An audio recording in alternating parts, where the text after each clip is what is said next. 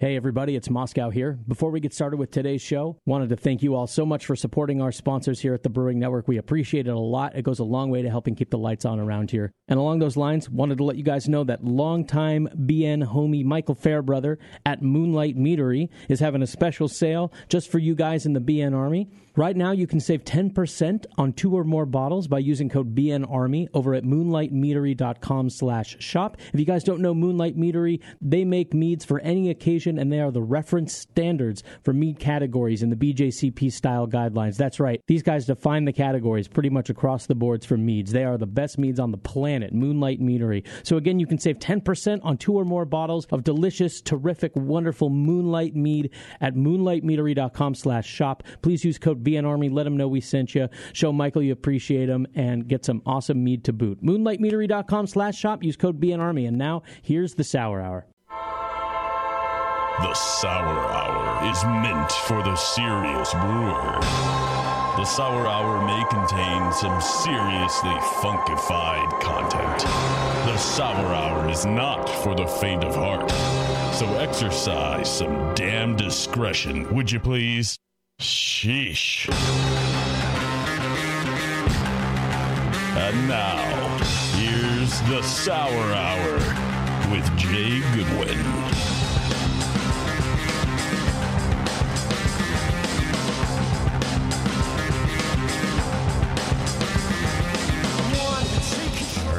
Oh, can you hear me? I can. Can you hear you? I can barely hear me. Let's turn this up. Should be good. Should be good. You sound good to me, my friend. All right, it's that time. Back on the Sour Hour on the Brewing Network. I'm your host, Jay, here at the Brewing Network Studios. It's been a little while, I feel like. We're back home. Downtown Concord. A little chilly today here in California. Not as chilly as I'm sure wherever you are listening, but still, we're weak here, so we can't really take the cold. Yeah, it's 50 degrees, and I can barely wear my flip-flops. Yeah. Feels bad, man. No Bevo today, unfortunately, but we got Scott here. Hey, Scott. What's up, brother? Good to see you. Good to see you, too. Got a great guest tonight. Our old friend, Dr. Lambic, Matt Miller, from his new brewery, Mellow Mink Brewing. Yes. Finally. It's been a long time coming, and of course, if you've been a long-time listener of this show, you know we've been chatting with Matt for several years now, and he's been doing a lot to help people out with their sour beer, and now he's got brewery making sour beer and hoppy beer, all kinds of beer. I don't know, have you seen any of the pictures and stuff? I sure have. It's gorgeous. I tried to extract pictures from him before it was done. I was like, text me pictures, and he was like, no. He was like, wanted to save it for the reveal. I did see, I think the first picture that was posted maybe like 2 weeks before they opened their door, something like that. It's looking beautiful. And this is our first foray into his professional beer. We got a whole bunch of it sitting in the cold box here at the Brewing Network Studios. We're going to get into it in a bit. Mm-hmm. Looking forward to that, and I'm thirsty. So yeah, let's hit it hard and then go from there. And he's got a lot to live up to. His homebrewed beer was so far into the professional quality scale that what is his professional going to be? Is there a whole tier we don't even know about? The best in the world, yeah. I'm ready to get my mind blown. Always, we love your questions, comments, feedback, and you guys have always been great at giving that to us via email, scott@thebrewingnetwork.com, jay@thebrewingnetwork.com. When we do have Bevo, you can watch us, thebrewingnetwork.com/TV. You can also subscribe to the podcast, and we suggest you do. That helps us out a lot, and leaving us feedback on your Apple Podcast app or wherever you get this show would be fantastic, and thank you for that feedback as well. And I think we have a review of the week. Oh,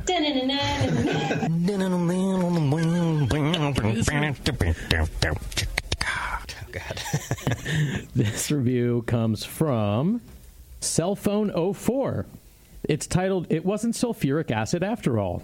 It's a 5-star review. He said, "As I walked around the tasting room during the 5th anniversary party," that would be the Rare Barrel's 5th anniversary party, "I noticed many of the barrels had SO3 plus H2O written on them. I found this curious because SO3 plus H2O is H2SO4, otherwise known as sulfuric acid. Just days later, I was listening to episode 82, and then it made sense. It was steamed ozone. I am an enology student, chem heavy. at Fresno State. I couldn't tell.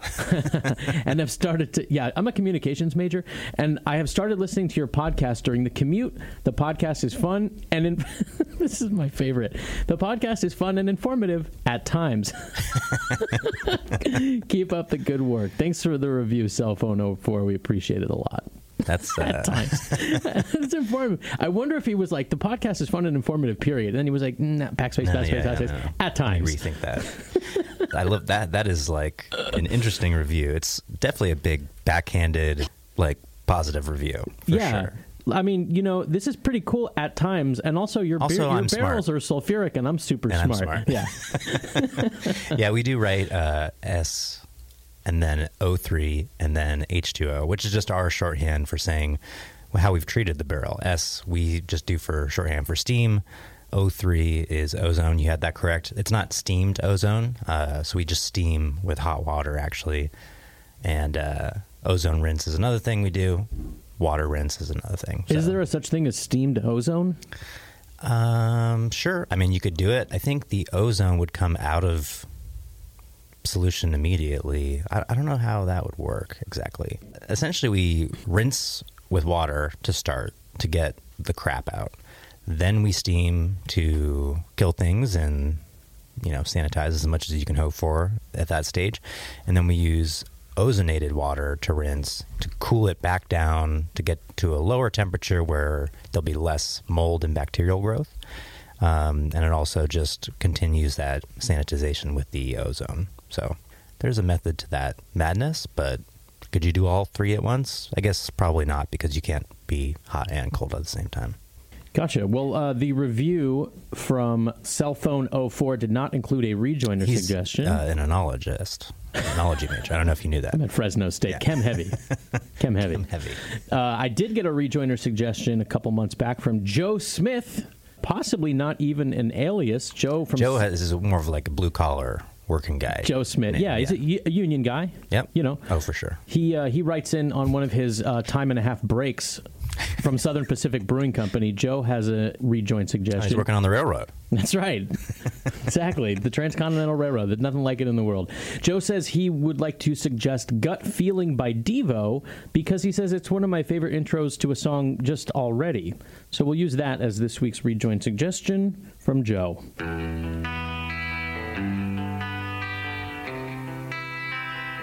First impressions. My gut feeling on this is pretty positive. Wait for it. A little slow to start. Need some drums pretty soon. There you go. There we go.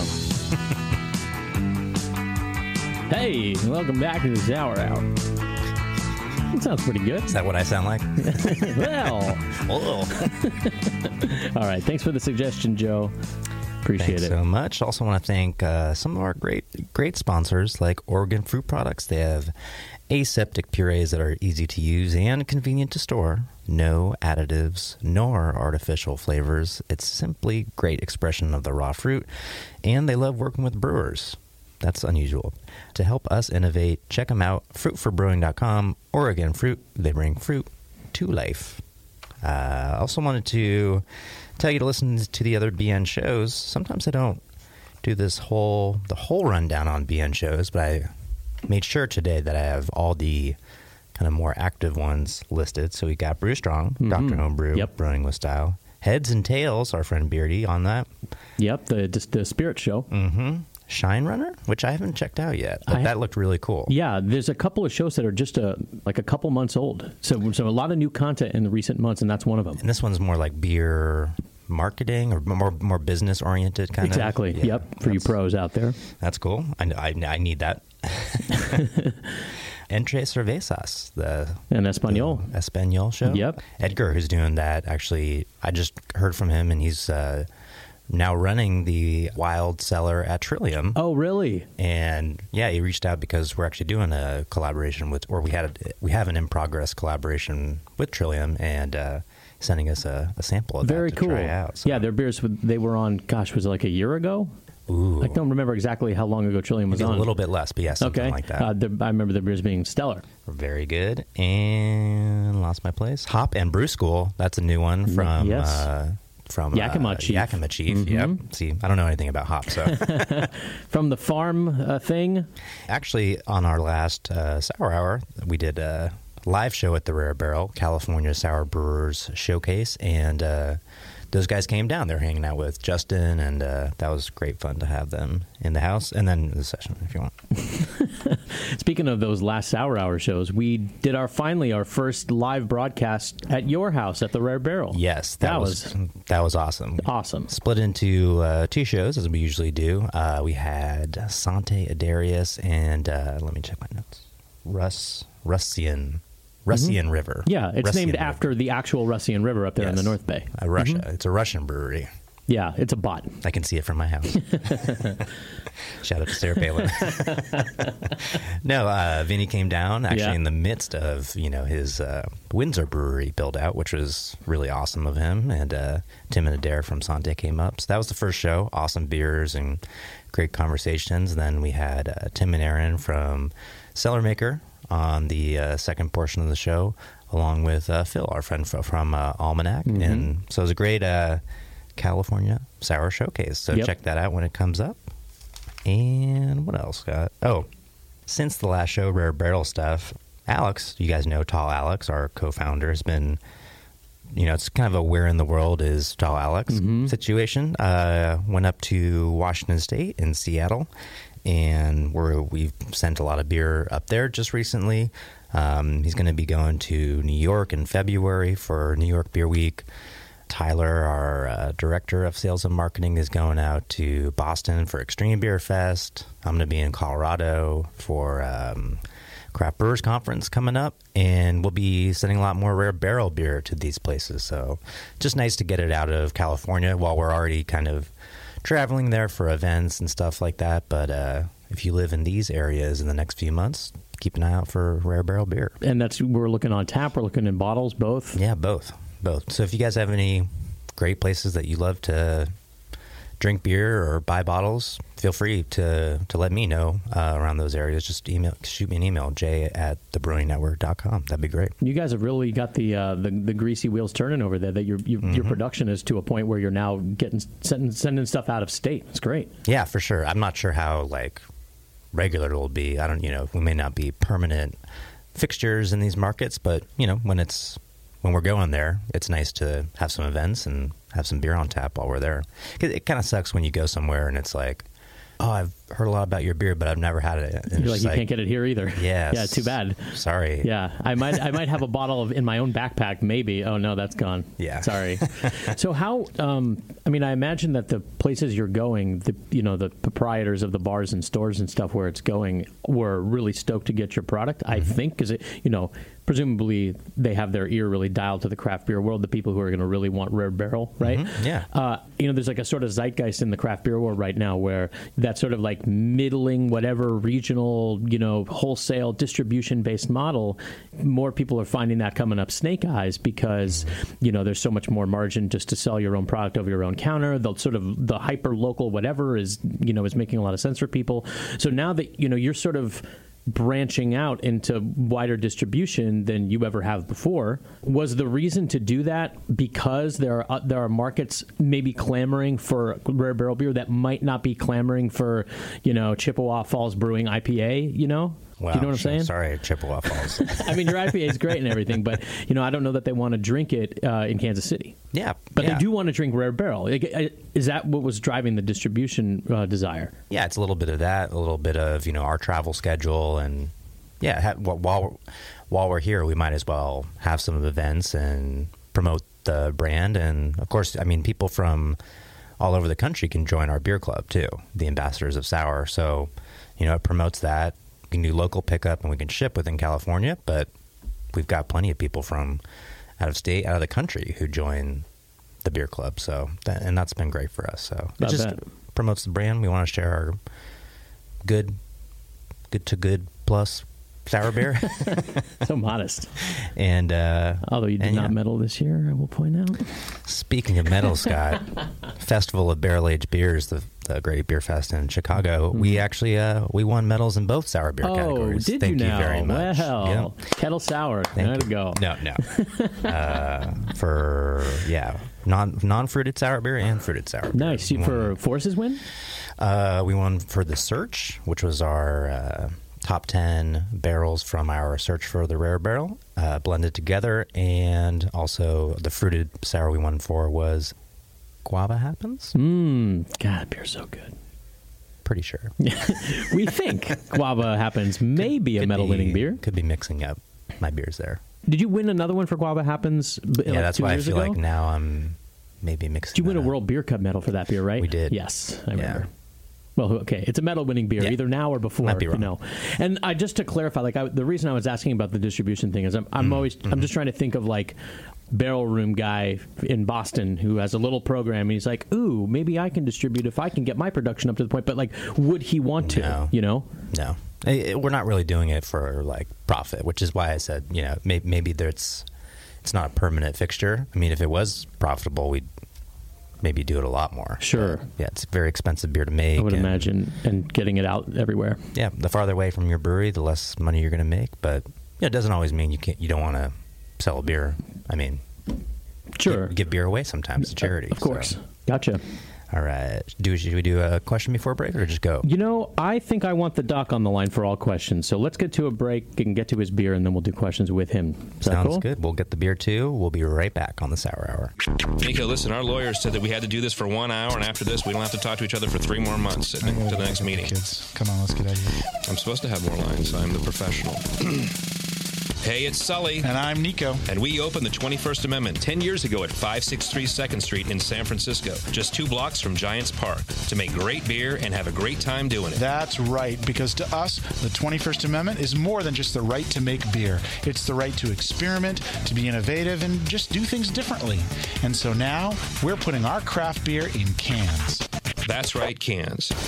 You can find our world-famous Hell or High Watermelon Wheat Beer at Brew for Your Die IPA in the Northeast, Northwest, parts of the Midwest, and Alaska, in cans and on draft. So next time you're at your local neighborhood pub or good beer store, be sure to ask for 21st Amendment in cans. Because everyone likes it in a can. Tasty crack cans. Tasty crack can.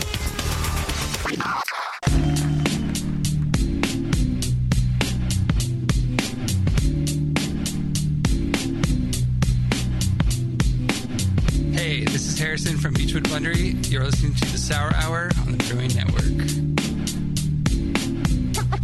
Coming through with the roughness. Yeah. Coming through with the roughness. We're back. Sour Hour. Coming through with the roughness. Got Matt on the line, Holden, from Mellow Mink Brewing. Just want to say that we're going to get into some questions tonight. And this is the ultimate, because all the questions are brought to you by Dr. Lambic. Yes, they are. His team at sourbeerblog.com. Check out those articles on Sour Beer Blog. It's a great written resource devoted to teaching you how to brew and blend sour beer at home. And now, the Sour Beer Blog crew is opening up a new brewery. In fact, it's already open in central Pennsylvania, Mechanicsburg, PA, to about 2 hours west of Philadelphia, if I'm not mistaken. Check them out, Mellow Mink Brewing at mellowmink.com. Co-founder, beer genius, Dr. Lambic himself, Matt Miller. Are you there? It's a lovely live read, Jay. Yeah, see, you're here in real time to approve or disapprove, and it sounds like that was a resounding thumbs up. It's a very sounding thumbs up. How are you two doing? We're doing well. And I just want to point out, Matt, it wasn't a live read, it was from the heart. I mean, yeah. So, Matt, what should I go grab first from the pro selection? I would grab the Hop Moon first. Hop Moon. All right, I will be right back. All right, great. How is the Founders Club turning out with the challenge going? Very well. I think everyone who's made it into the tap room has enjoyed it. We haven't had anyone challenging each other at the bar with their challenge coins, but I have had a couple of founders that stopped in, and they definitely had it with them. So it's been pretty cool. Awesome. Well, this has been such a long time coming, Matt, and congrats on getting to this point. Anytime a good friend of ours gets close and opens their own brewery, it reminds me of opening the Rare Barrel. What's the process been like for you up to this point? It's been a lot of fun and also very nerve-wracking. Anytime you kind of venture into the unknown, it can be ridden with some anxiety, but it's also been very rewarding. We've really enjoyed the process, and I will say though the best part of the process is actually the opening and the operating and the making the beer, because the legal stuff and the construction is not nearly as entertaining. Yeah. So what's gone wrong, or what was like way harder than you thought it would be when you decided to dive in? To be honest, everything went fairly smoothly. Time frames were what we imagined the time frame would be, was completely skewed from what it actually became. Definitely everything took longer than we expected, but there wasn't any point where anyone, government agency or otherwise, was like told us like, no, you can't do this. You need to change something significant. It was really just a matter of, trying to organize everything and keep things moving forward, even though a lot of projects with opening a brewery are kind of dependent upon the previous parts being done. So it's definitely a lot of hurry up and wait. Oh, yeah, for sure. It's amazing. One thing I keep hearing from new brewery owners is just, everything took longer than I expected. But I think there's like, and I don't know, correct me if you think I'm wrong on this, Scott, there's some sort of paradox with that where it's like you hear how long things are going to take from a brewery that opened a year ago, and they heard it from the brewery before them and the brewery before them. And so is everything just continuing to take longer than the brewery before? And then, like, doesn't this, right. aren't we at like, it takes 10 years to open a brewery right, now? Exactly. So in other words, the very first brewery that I've opened took 7 days. Because our brewery, I like ask people, how long does this part take? How long does that part take? And then it was always longer. Always. And so then I tell people what our timeline was. And it was longer for them. Yeah, you're right. So eventually it's going to take 47 years to open a brewery. I think we're just all on like alternate timelines. Exactly. Well, also, you like try to estimate conservatively, like on your spreadsheets, on your calcs, that you're doing before you open. You're like, well, this should take 3 months, but you know what? Let's say 5. Yep. Because, we always know it takes longer. And then it takes 8 and a half. It takes longer. Yeah. It's strange. Yeah, I can say on my part, it's probably a little bit of wishful thinking, too. It took longer than I wanted it to take. It took about I would say it was 15 months all in. And that does include even finance raising and everything else. So Yep, that's quite a while. Are you still there? Yes, I am. Oh, sorry. okay, sorry. I just trailed off there. I kind of was at a loss for words where to continue there. But yeah, it took a while. We got licensed. We got our final approvals in early July, started brewing that same week, and we opened then Labor Day weekend to the public. How was that initial weekend? It was packed.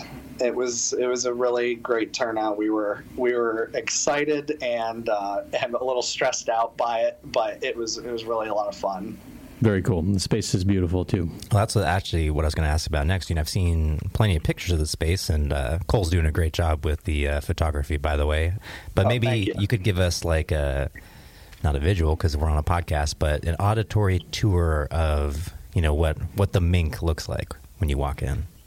So it's fairly unassuming from the outside. We're actually in a strip mall, but the reason we went with that, with this space, is that it really was, space-wise, it was what we were looking for. We knew we could do the things we wanted in this space without having to go through extreme utilities and systems renovations, things like that. The space came pretty ready for us to just start building it out the way we wanted it to be. And there's also an enormous amount of parking available, which is always nice, especially in the area that we are from. It's a very commuter population. There's really not a lot of walking, and you definitely have to drive. There's not a significant public transit system around here either. So people are driving or Ubering, lifting pretty much everywhere they're going.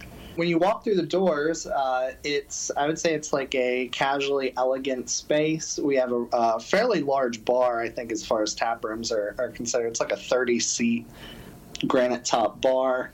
We've got kind of a variety of bench seating, table seating, and On the back half, as you look across the bar, we have our barrel racks and our cooperage is in the tap room. So it was a nice way for us to, show people the barrels, show people the aging sour beer, and give taproom, customers that kind of connection to the beer without having all the stainless steel and brewing chemicals and everything sort of out there just in the tap room as well. All right, so we've got Hot Moon open. Tell us about this beer. Starting off, it's 4.2%. Great start. Hot Moon is one of our lightest ABV beers. It is based loosely on a Berliner Weiss recipe, and we dry hop it with a blend of mostly American hops. A lot of them are common, like West Coast IPA type of hops. The whole idea here was to create something on our menu that had a light to moderate tartness, but also brought forward like that hop character that it'd be an introductory beer for people if they've had pale ales, IPAs, things that they're familiar with there, but they've really not tried sour beers before. We often suggest this as kind of like, why don't you give this a try as your first, if it is your first time with a sour beer. This one is got some flavors that you will also be familiar with from other craft beers. Do you have guest taps? We don't. We have the potential for it, but we have yet to run any guest taps. Are you doing the all tart model? We like the draft list to be divided approximately half and half. Right now, it's leaned a little further to the sour side, but we do some non-sour beers as well. We have 2 IPAs and a double oatmeal stout on right now. Gotcha. In addition to the sour beers. The goal with the taps is to always have at least half of our taps sour beers, and then our entire aging bottling program is all going to be mixed culture, oak aged blended sours, and farmhouse saisons. That sounds great. And you mentioned bottling. Are you guys? I just for people who, since we're not on camera right now, we've got a bottle here in front of us. Is this the bottle you guys will be using, or just It's not actually. We're intending to go with a Belgian style 750 milliliter capped style, and we intend to. We haven't started blending for bottling yet. Everything's still aging at this point. We intend to begin our first bottlings starting after the new year. But everything will be, blended in-house and bottle conditioned before release. So we kind of think of the beer program here as kind of having two halves of a coin, two sides of a coin. The draft program, we try to focus on things that are a little cleaner, a little bit more approachable, more quick to produce, so that we can, you can stop in anytime and we'll have a variety of sour beers on draft to pick from. And then over time, we'll be doing, the goal is to do about a once a month bottle release, with a portion of those being available to go, and then some being held back for in-house only. That way, over time, we can build up a library of bottles that you can drink in-house as well, that are all aged and blended sours. Cool. And we should say Jay's asking that because we have it's a unique bottle. It's like a cross between a Red Stripe bottle and a Russian River bottle, and that was hand filled for the purposes of this show, right? Yeah, exactly. Yeah. So I think I saw somewhere in one of your initial announcement articles that you guys were looking for or hiring a head brewer, and I know your fans across the world are crushed by that news that you're not the head brewer. But am I getting my facts right? So it's still the same 2-person brewing team that we've had from our homebrew days. Cale Baker is the titled head brewer here. But it really is a team between me and him, writing the recipes, doing all the sensory, and Cale does the majority of the actual labor. So I got out much easier on that end of things. I tend to focus on running the business and getting to do all of the fun sensory and blending stuff, and he tends to work on the hot side, wort production, and most of our janitorial sanitation, really keeping the brew house up and running smoothly. Nice. Yeah. Well, we like kale too. That's fine. Yeah, kale's all right. If you have enough double oatmeal stouts, do you slur between coal and kale to where it gets just really confusing? I don't tend to, because I get in pretty big trouble for that, I think. But other people definitely do. I know I've screwed that up a couple times. What do you think, Scott? Should we do a question? Yeah, let's do it. Let's do it. We already did our not live read, just off the top of my head. Yeah, so right. Brought to you by Present Company. Yeah. Okay, this is from Daniela from Seattle. Daniela says, "Hi, I love the show so much, less than 3. First time I've emailed, I have a burning question. Here it is. I have on hand a yeast strain that produces a massive amount of bubblegum flavor and aroma, mostly from increased expression of a rose ketone gene. It's off the chain, really. I'm thinking about brewing, doing primary ferment with this strain, then pitching a bunch of bottle dregs and letting it sour. I'm really curious as to how the bubblegum aromas and flavors would be transformed throughout the souring process. I'm sure it would depend on a lot of random exogenous factors, but I'm really just interested in what might happen to that bubblegum and looking for advice from experts like you. So I'm wondering if you have ever used a bubblegummy yeast like this for primary ferment, and if so, how did the bubblegum flavors and aromas trace throughout the secondary souring process? Were they still notable at the end? Did they transform? There are enough big words in there that I know to toss this to the doctor first. Our house mixed culture that is like a blend of Brett, French Saison, and souring bacteria can go through a short period of time, usually less than 2 weeks, where it throws quite a bit of bubble gum early in primary fermentation. But it really quickly disappears what I believe is happening is the Brett is transforming most of that ester into other things, usually more like stone fruit type characteristics. I would expect that in a lot of cases it would be transformed. I guess to what degree, it would just really depend on what strains are involved. Yep, I agree with that. We do have some of that in a lot of our mixed culture ferments. If you're trying to keep it, maybe one suggestion I would make is to make a clean beer with that yeast and only introduce, and I'm not sure if she mentioned if it was a good attenuator or if it was just captured from somewhere. 'Cause sometimes those very expressive yeasts that people might wild capture or something like that, they're not a good attenuator, so they can't even ferment on their own.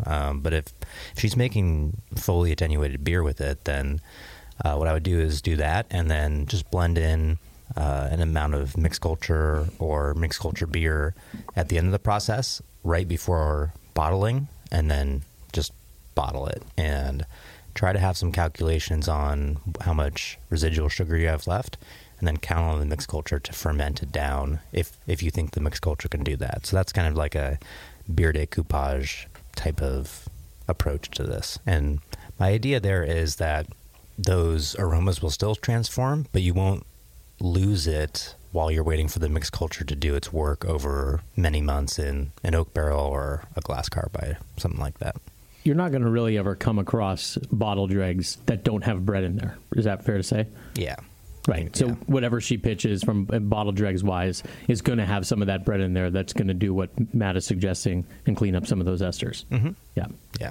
Good luck, Daniela. Thanks for the email, and let us know how it goes. Do we have time for one more, or should we do...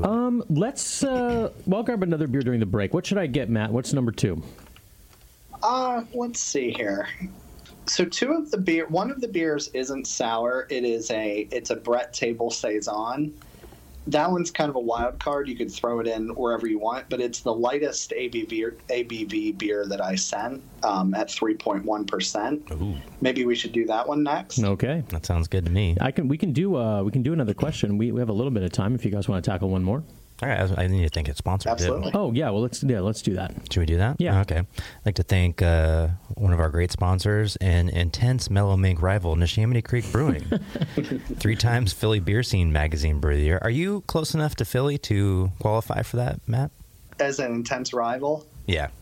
I don't think so. Okay. He's just saying that because he's scared. Got to go after that smoke lager. Yeah, you do.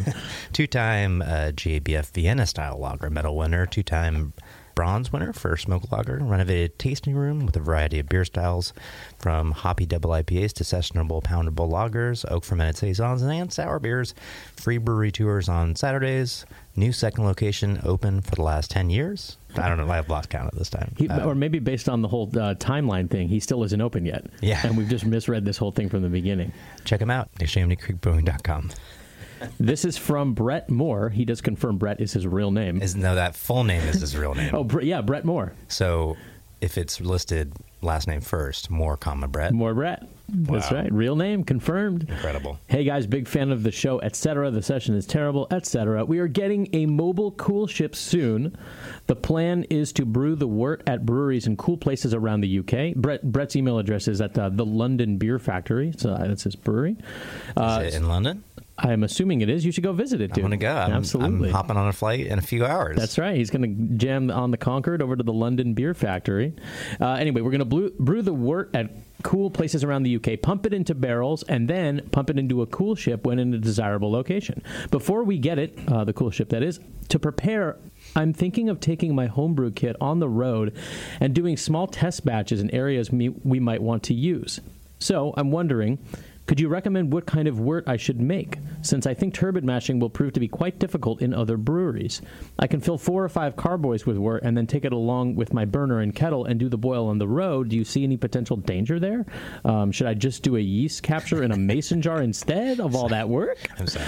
Let's pause when he says, take my burner with me and do it while on the road. Is there any danger there? I just imagined him while driving doing the burn. I was totally. Like, any danger there? Question mark? Yeah, totally. Car fire?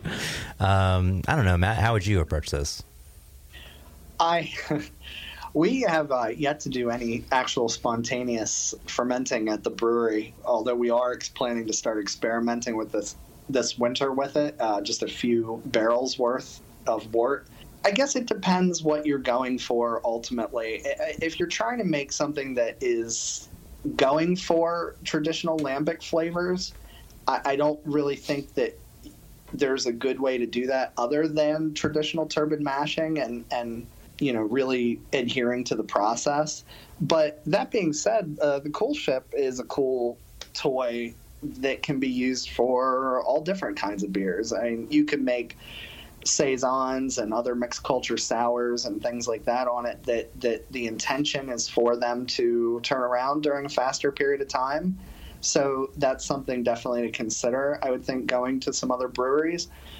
In my understanding and just limited homebrew experience I've had with producing these kind of worts, I do think that if you intend for the beer to be in barrels as a spontaneous fermentation product for more than 12 months, as many residual sugars, higher dextrins, things that can give the Brettanomyces and some of these other organisms a long time to chew on them and sustain them over that entire aging period, I think it's definitely pertinent to do so. So it really depends on the goal. If you're doing something that you're going to try to turn around in a shorter period of time, maybe blend, you could create a much more fermentable wort and still use your Cool Ship.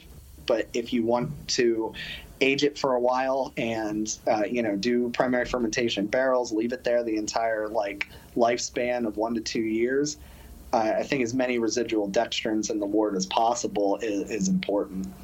Yep, I agree with all that. And if you're thinking about brewing with other breweries, that can be as simple as mashing in higher than you're used to. You can use some raw, so a certain percentage of raw grains in the grist. But yeah, I think doing these trials couldn't hurt to give you some context. But I wouldn't say you're sunk if it doesn't work out. Just build a wort that is resistant to bad things, I would say, is a good start. So heavily hopped, I would say. We did our first spontaneous beer at the Rare Barrel last winter, and hopped at a pound per BBL with aged hops, and it's pretty sour actually. So I think we're going to up that this year. So take that with a grain of salt. I'd be curious, too, after the break to hear Matt's approach to aged hops and how frequently he's using them and stuff. So Let's sit on that. Yep, let's sit on that and come back. We'll be right back on the Sour Hour. Hi, this is Ryan Wheaton, the host of a new podcast called Branding Brews. Branding Brews is a show focused on marketing, branding, and design for the beer industry. I have spent over 14 years as a professional designer. As a host, I bring my knowledge to the show to interview other great beer professionals.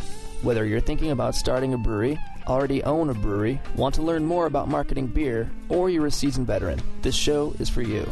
This show will cover topics such as rebranding a brewery, package and label design, crowdfunding, design, social media, plus much more related to promoting and creating a great beer brand. Make sure to check out the show along with useful show notes at brandingbrews.com. You can also subscribe to the Branding Brews podcast in iTunes, Google Play, and Stitcher. Again, check us out at brandingbrews.com.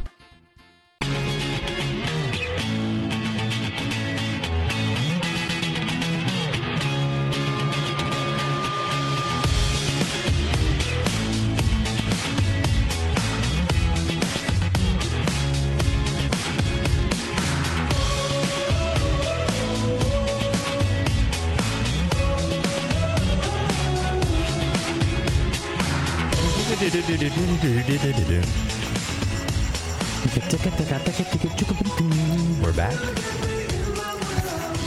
Great singers. What would our group name be if it was us two? Moscow win. Good Scow. Good Scow. We'll workshop it. Matt, you got a suggestion? What would our boy group be? The Sour Singers. That's good. That's much better than Good Scow. It's the leader in the clubhouse for sure. Speaking of leaders, Wine and Hop Shop. wineandhop.com, locally owned and operated for over 40 years. Please let the Rare Barrel be in business that long. Most items ship within 24 hours. Good luck. Lovely BN listeners get $8 flat shipping rate on orders under 25 pounds. Just go ahead and enter BN shipping in the notes field of the shopping cart. The discount's going to be taken off after checkout. And Madison, Wisconsin residents, go Badgers, order your homebrew supplies at wineandhop.com and pick them up at Working Draft Beer Company, located on Wilson Street, right across from Central Park. We'll waive the shipping and give you half off your first beer. No reason not to go. wineandhop.com. Boom. All right. All right. We got the Horse Divorce, the Table Brett Saison in our glasses. That's a great name. Horse Divorce. Tell us about this one. This one's great. Thanks. So this is like our favorite beer. This is our brewer's beer. It's 3.1% ABV, very dry. It's fermented with house mix culture, dry hop with noble hops and whole melon. It packs a lot of flavor and holds its own for being such a light beer.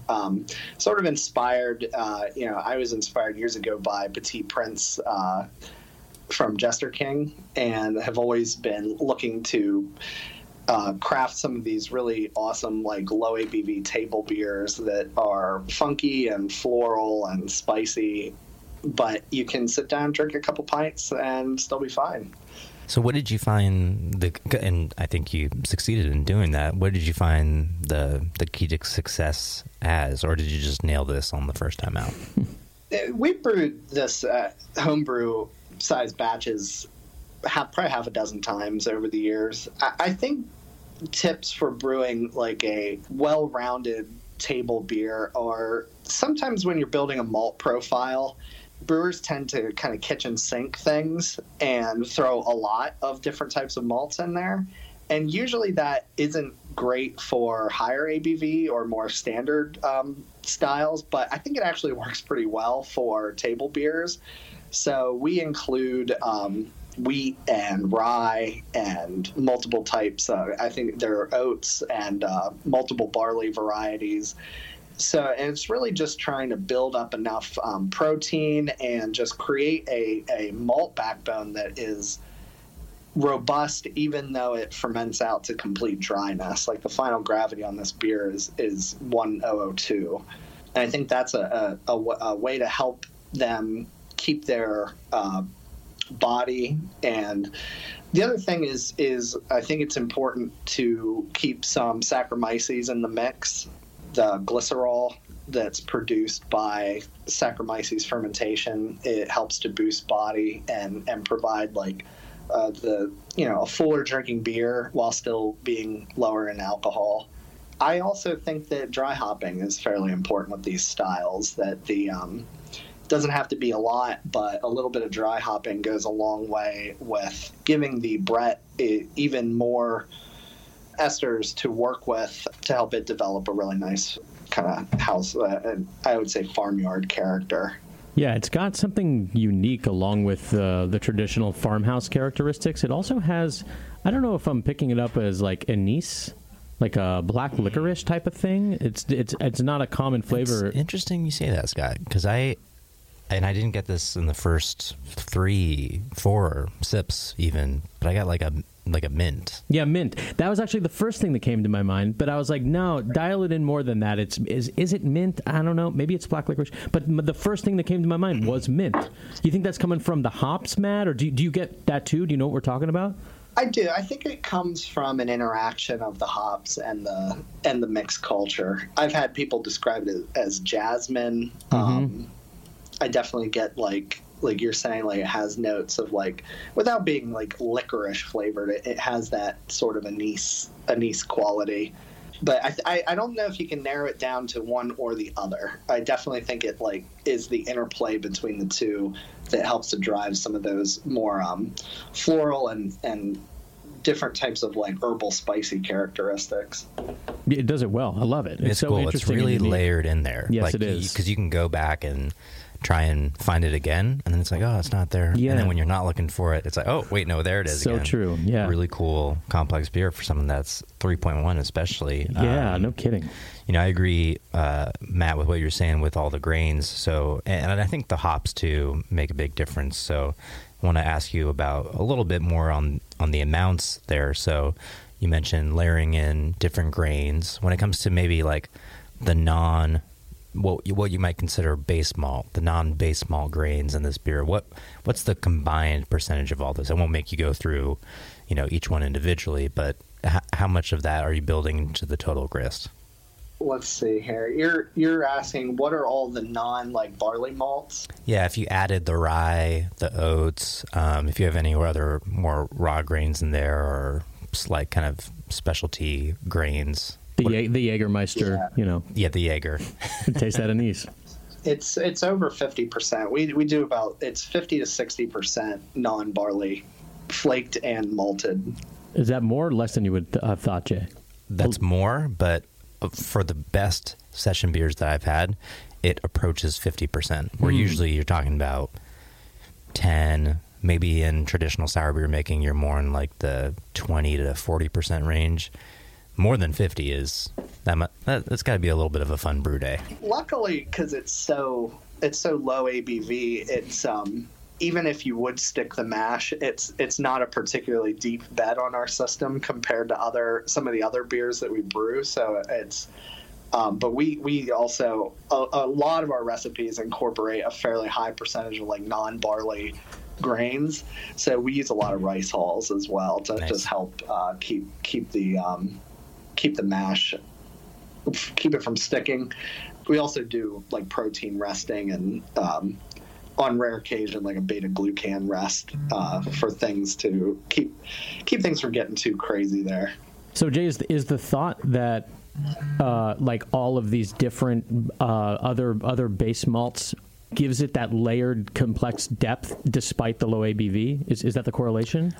So I think that's part of what Matt's saying, but what and I can't disagree with that, but I guess what I've found is that the sheer volume of non-malted barley grain in the recipe, whether it's fit, because I'll give you an example. I think Founders Brewery does their all-day IPA, which is now everywhere. Yep. And I'm pretty sure that's 50% corn. So flaked maize is in there.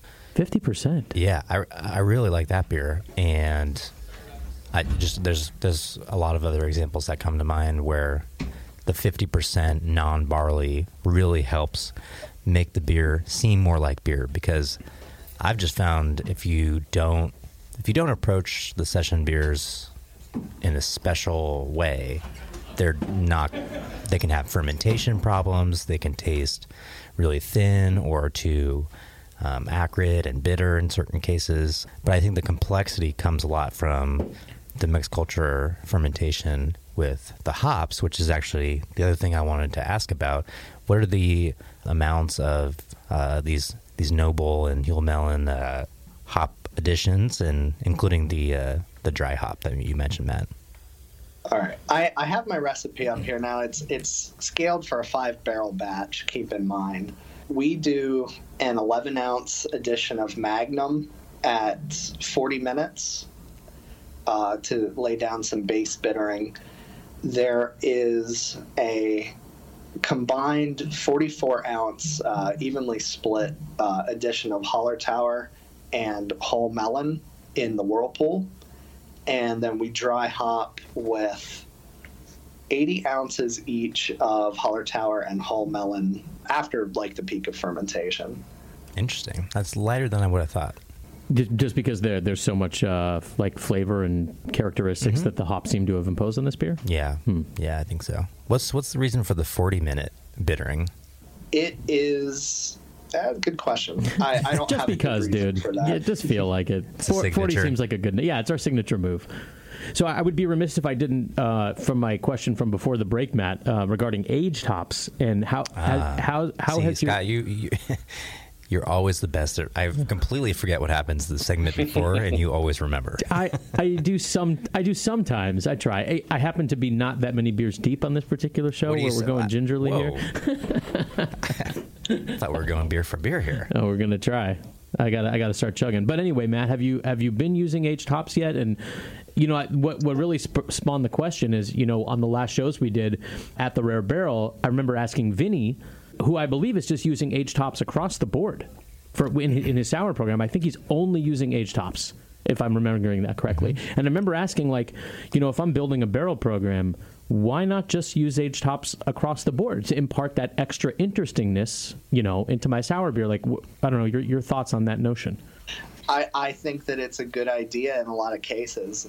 We are incorporating them into some of the aged barrel stock, and we're doing some primary fermentation of Farmhouse Saison in barrels, and we're using aged hops as a dry hopping addition in that, which I will say some of these things are experimental, so whether we'll still be doing it a year or two from now, I don't know. But the thing that I've kind of picked up with on aged hops on a couple of homebrew batches is, especially when you're looking at the traditional example like spontaneous fermentation of a wort with aged hops, it takes a long time for those to mellow out. And even at the rates that keep the beer from becoming like ridiculously sour too quickly also make the beer very bitter, and it takes a while for that to age and mellow. So, we don't incorporate them into any of the draft sours, but we are using them in the aged sours. Not across the board, but definitely kind of here and there. The kind of goal, I mean, it's the same thing that I always enjoyed doing as a home brewer, is I would make all these different types of batches and be able to blend them, carboy to carboy over time. And that's why I like the barrel program so much, is, we're trying to, every time we produce wort for a set of barrels, we're trying to do things a little bit differently just so we have a lot of options down the road. How do you react to the notion, Jay? Well, I agree with Matt's point there. One thing I would say is, when you're working with aged hops and you are aging your own, it's like the classic a stitch in time saves 9, where if you spend longer aging the hops before adding them to the beer, they're going to be more neutral, and maybe you'll need to wait out the kind of harsher flavors a little bit less. We've been lucky to source just some really old neutral hops along the way. But if you buy fresh hops and then end up not using them, and then you're going to be aging them, especially if they're pellets, you might be waiting a while. So that's one thing. But yeah, I think there's, I don't think you need to use aged hops. I think using hops in sour beer produces a lot of interesting flavors with their interaction with mixed cultures. But, Matt's horse divorce here is maybe what you might term kind of like old world, more noble hoppy. Then you'll have some new world sour beers or mixed culture beers going on that are going to be more of like your Citra, Galaxy, Cool Kid hops, Mosaic. Then you have aged hops in another category, which is going to be a different flavor. And then how about even just local or wet hops or estate hops? That's going to be even another one to do. So I think it's not just all one way to treat hops, but aged hops are certainly a part of it. Yep. I think, Matt, this beer might have its own theme song. We just need to rewrite the Mr. Ed theme song. A horse is a horse. Of course, divorce. A horse is a divorce. Right? It seems like we could pretty easily rework that into a theme song for this beer. I think that's a great idea. Yeah, and then maybe Jay and I, the sour singers, can do the rendition of it.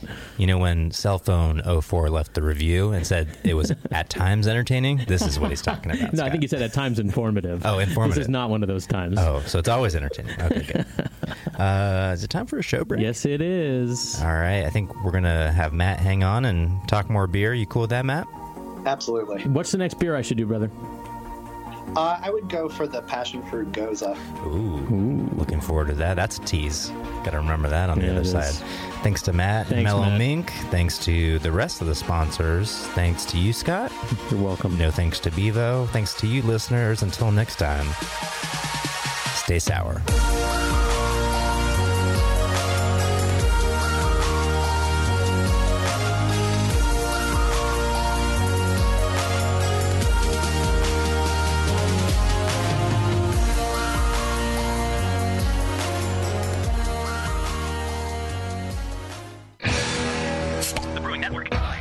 40 years.